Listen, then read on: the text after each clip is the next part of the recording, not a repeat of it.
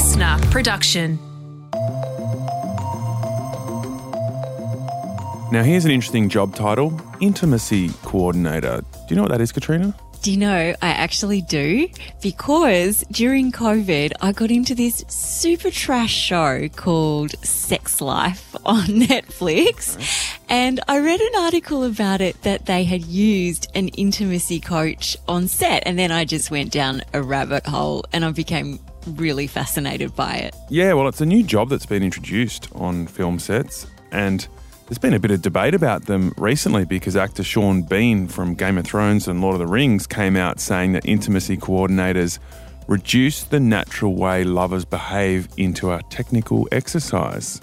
I think, though, that it can coordinate what could be quite an awkward, if you don't have chemistry with someone or whatever, it shows you sort of like a choreographed dance, how to do it. I mean, Emma Thompson and Amanda Seyfried are among the high-profile actresses to speak up. They say intimacy coordinators make sets safer and more comfortable. Sean Bean's comment is assuming that he wishes to perform the sex he would have on screen. That's called porn. All right, we're getting into that in today's briefing. Antoinette Lattouf actually interviews an intimacy coordinator. You heard a bit of her there. We'll find out exactly what they do on sets and how much shooting a sex scene has changed over the last 20 years. First, here are today's headlines. It's Friday, August 26. The Prime Minister has announced a royal commission into the robo-debt scandal. Who was responsible for it and why it was necessary, how concerns were handled, how the scheme affected individuals and the financial cost to government, and measures to prevent this ever happening again. So RoboDebt was the automated Centrelink debt recovery program. Hopefully you're not personally familiar with it, but it affected so many people that maybe you are. It ran from 2015 to 2019.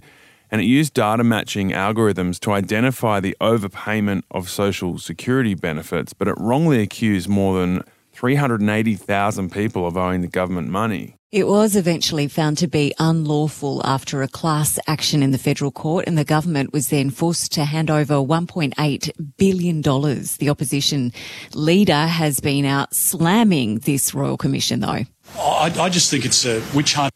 That's Peter Dutton on 2GB, calling it a witch hunt. I don't agree that it's a witch hunt, but I'm also not convinced that it's the most important issue to hold a royal commission into. I mean, that class action in the federal court seems to have done a very good job in showing how much damage was done and to whom it was done, and the scheme no longer exists. Compensation has been paid out to a lot of those people.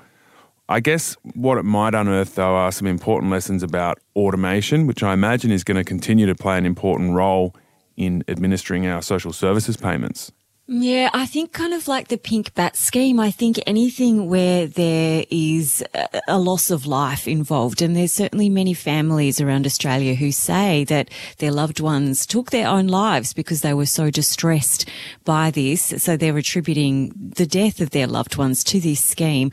I think that they want answers and potentially that could provide, some sort of resolution maybe for them. But the other thing is too that this could be another reputational test for Scott Morrison, who was Social Services Minister at the time, and many lawyers say that he should appear and give evidence at this commission. Yeah, he was, I have to point out, one of many people to hold that portfolio during those years. But yeah, it could be more bad news for him. Qantas will be increasing airfares to deal with fuel costs and get back in the black. Yeah, this is going to make them even more popular. Domestic fares will go up by 10%, international fares by 20%. Alan Joyce, the CEO, says the changes are needed to help Qantas return to profit after a third year of massive losses was announced yesterday. But it is expected to return to profit next year because demand is soaring. People are not just flying again. They've brought a level of enthusiasm for travel that was beyond our best projections. Revenue intakes for leisure travel are around 125% of pre-COVID levels. Is that kind of like blaming us for being too enthusiastic? Is that what that is? Qantas apologised earlier this week for delays, cancellations and baggage issues in recent months with a $50 voucher for frequent flyers. Yeah, I mean, there has been a little bit of blaming of customers saying they weren't travel ready. That's why there were delays at airports, which was absolutely ridiculous. But yeah, I guess that soaring demand actually was really about him saying, look, we've just lost billions of dollars over the last 3 years, but we are going to finally make some money. But it's funny this week for Qantas that at the start of the week, as you just mentioned, they were giving out $50 vouchers for frequent flyers, which was an apology for all the problems of the last few months. Then they end the week by jacking up fares. So what was the point of that $50? It was just a tokenistic PR move, and it's obviously not about the customers, it's about the money, but that's understandable because they've lost so much of it over the last 3 years.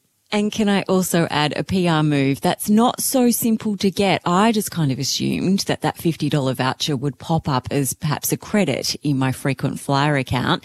But no, you have to download the Qantas app. It has to be the very latest version and then follow all of these steps to get a code so that you can then redeem that code. So it's not as simple as just getting that $50. No, it was a soulless PR move and then it was completely undone by jacking up fares at the end of the week. The results of the first fixed site pill testing service are in. So this is Canberra's new health and drug checking clinic. It's looked at 58 samples and it's found the majority were tainted with other substances. So ketamine, MDMA, heroin, methamphetamine and cocaine were among the drugs tested, and the researchers found 40% of cocaine samples contained no cocaine, while they found one instance where someone thought they had methamphetamine, but it was actually sugar, and researchers found one sample that completely stumped them. It was a drug called fluoroexetamine, and this is a compound for which there's almost nothing known in the scientific literature. It's a really unusual drug. That's Associate Professor Malcolm McLeod on 2GB there. Nearly a third of people chose to ditch their drugs after getting them checked. Yeah, now that's actually the most important fact of that whole story.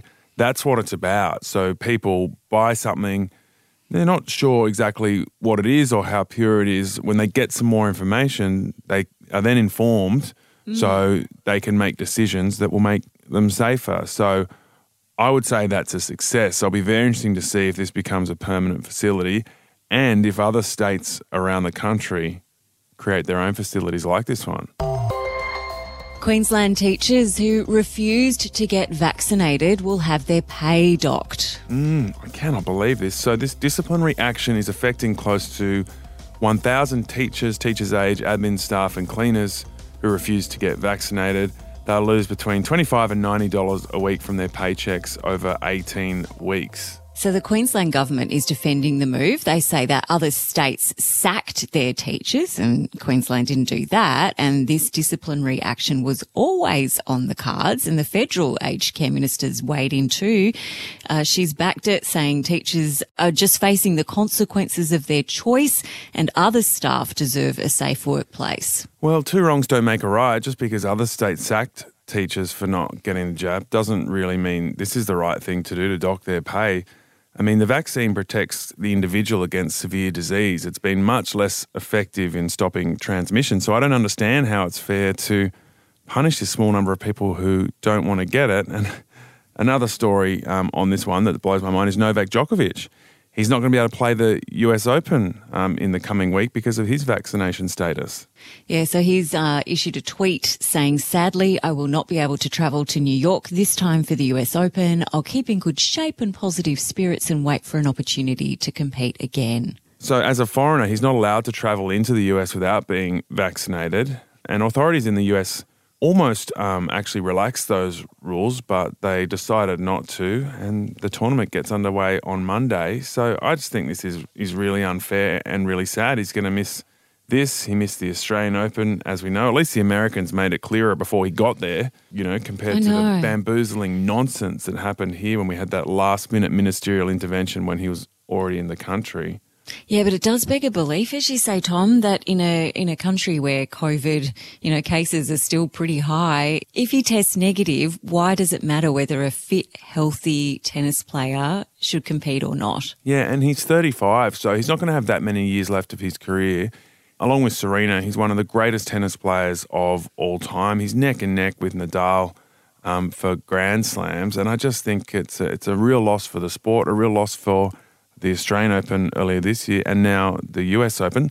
The only bit of silver lining is that Djokovic was the one thing standing in the way of Nick Kyrgios and the Wimbledon trophy, so might be nice to have him out of the way for the US Open as well, given Kyrgios is in good form. All right, Antoinette Lattouf is going to jump in just a sec. She's going to tell us all about the world of intimacy coaching.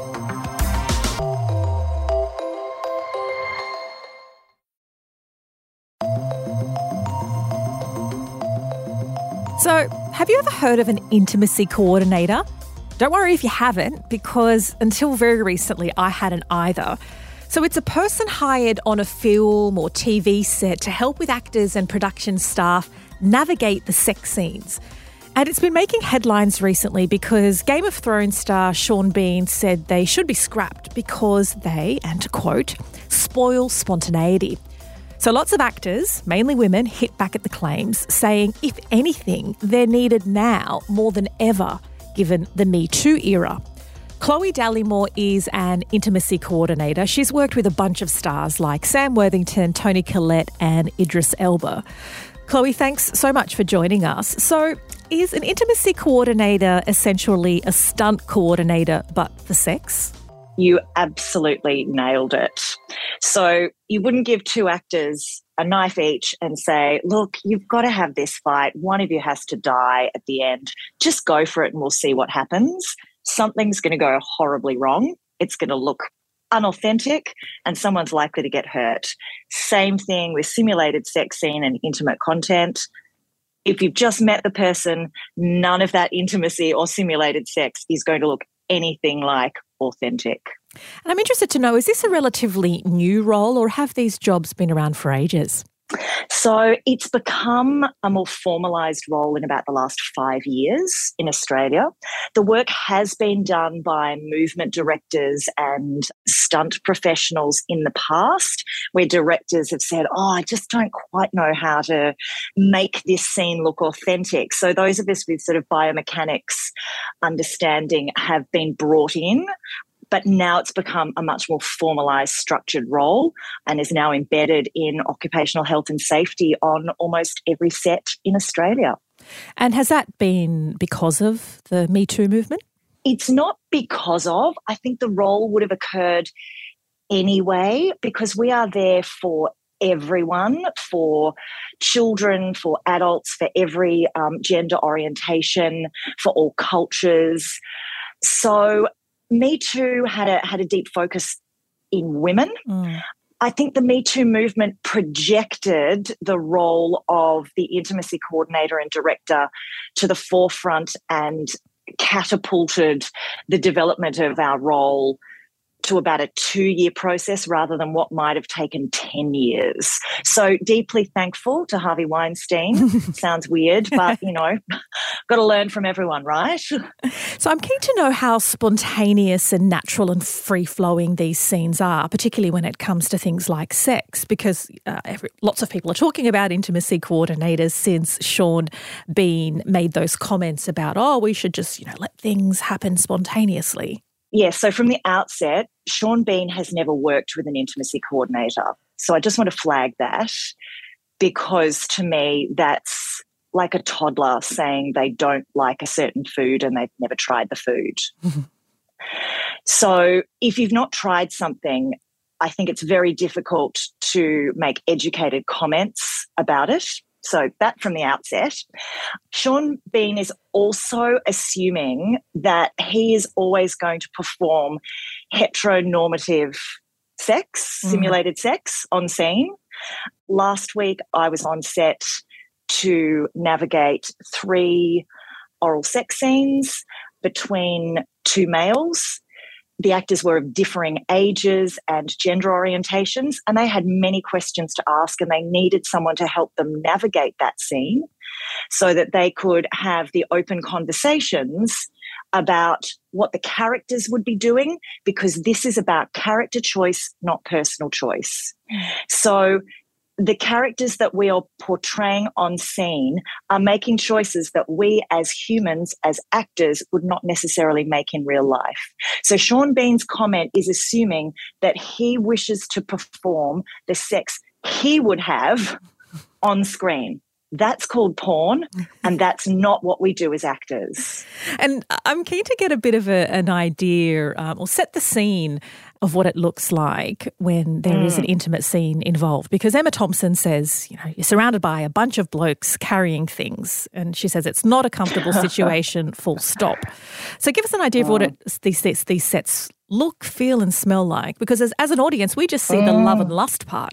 I love that you've just brought up about smell, because, yes, some of the sets, they can be old buildings. They can have all sorts of past lives themselves. So in any of these scenes, we try to make them a closed set. They should be a closed set if there's any nudity or simulated sex, which means that we have the essential only crew. However, as everyone always says when they go on a set, I can't believe how many people it takes to make this content. So you will have a minimum of 10 people in that room, and then outside of the room, you've got at least another 10 or so people, hair, makeup, continuity, props, all checking that their departments are also running smoothly within that space. So you've got 20, sometimes 30 people watching whatever is occurring in that room. So there is nothing romantic, there is nothing sexy about any of those spaces. Everyone is trying to do their job, and it's a workplace. There's nothing that incites passion or romance in those on those closed sets. Or spontaneity. There is no spontaneity. Actually, sometimes actors, particularly male actors, will say, I'm really worried. This is the first time I'm doing an intimate scene. I'm worried about getting an erection. And it's a really great question. And first of all, I explain to them that an erection is quite normal because it's not an emotional response. Also, it's unlikely in that environment that you will have an erection. And they go, oh, really? And then afterwards they go, oh, man, there was no way I was having an erection with all of those guys around me. So there's nothing that incites a natural, romantic, simulated sex environment that Sean Bean is implying we might drop into. There's also been a lot of talk about consent on set. But how much of a role does consent play? Because I imagine if you've landed like a big role and are earning millions, don't you just have to do what the director and script require of you? So consent is at the core of everything, right? It's a human issue that has come to the forefront, and you get to consent whether you want to even audition for that role.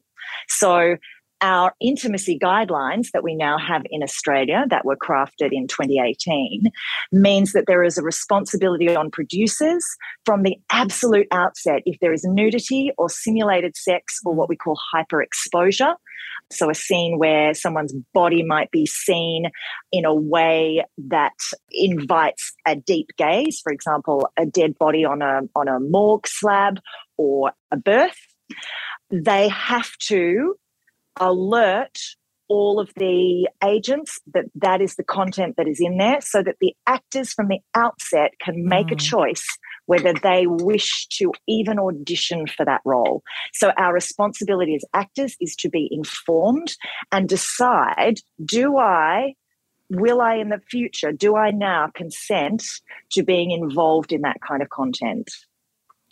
And do you think more mandatory intimacy coordinators would have stopped some of those high-profile sexual harassment cases, both here and in Hollywood, or at least some of them? Yeah, so look, what we do is in the workplace. So we are there for what occurs in the rehearsal space, on set, and in performance, of live performance. So some people are going to do weird stuff in their normal life outside of the workplace. There's nothing that we as intimacy coordinators can do in regards to that. However, our process of working with actors and directors and crew, because the crew are really important too, they need to have a voice within all of this as well. We can put processes in place that mean that if any of these breaches of your boundaries and consent occur in the workplace, there is a known process that people can go through and that they won't be shut down. Because I think that's the main thing. In the past, these question marks have occurred because often the perpetrators have been people with power. And as we know, every relationship, every group dynamic has a power hierarchy, and those at the top of that hierarchy will always wield power energetically. And so that's where the imbalance can occur. And that's why process is really important in regards to consent and reporting. Wow, so that was some really fascinating insights from Intimacy Coordinator Chloe Dallimore. And it certainly took some of that steam away from those famous Bridgerton sex scenes.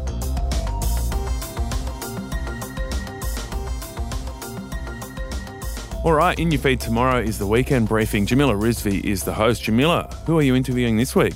My guest this weekend is Nevo Zisson, who is a queer author and speaker and performer and activist. Nevo is absolutely fascinating. They were assigned female at birth, but by the age of 4, they just knew that that wasn't right. Nevo told me that they used to kick and scream to be taken out of the girls section at the shops. They didn't like all the pink and the sparkles. And when people would call Nevo a drama queen, Nevo would say, "I'm a drama king." I think that gives you just a little bit of insight into this tremendously articulate, witty and funny human being who now teaches workshops in schools and in workplaces about trans identities. This was such an interesting and eye-opening chat. I really hope you take a moment and listen. All right, that's your Weekend Briefing. Tomorrow, also on Sunday, we'll have another episode of the Science Briefing in your feed. It's a great new podcast from our team here at Listener. And speaking of our team, big thank you to the hard-working crew that bring the briefing together every single day. Executive producer Dan Mullins, news producer Eleanor Harrison-Dengate, Brooke Loudner, as well as our socials team, Poppy Manzi and Sarah Bowl, and our editor, Matt Cuz-Curry.